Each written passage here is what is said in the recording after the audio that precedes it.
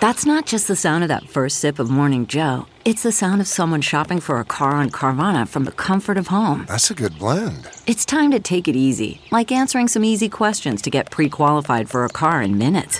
Talk about starting the morning right. Just like customizing your terms so your car fits your budget. Visit Carvana.com or download the app to experience car shopping the way it should be. Convenient, comfortable. Good morning, I'm Margie Ellisor at Fox 2 with your St. Louis news, driven by Bomarito Automotive Group.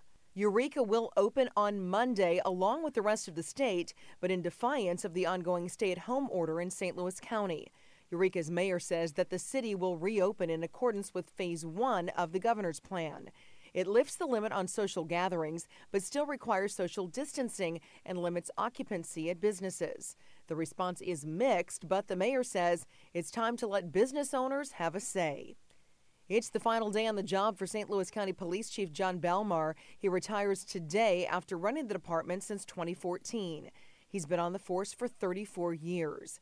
Captain Mary Barton becomes the 9th St. Louis County Police Chief and the first woman to lead the force. She joined St. Louis County in 1978.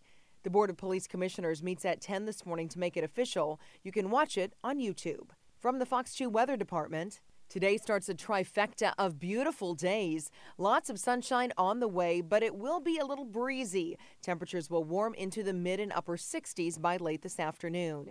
Then tomorrow and Saturday look amazing. Sunny skies tomorrow and a few clouds on Saturday. Temperatures will reach well into the 70s Friday and the lower 80s by Saturday.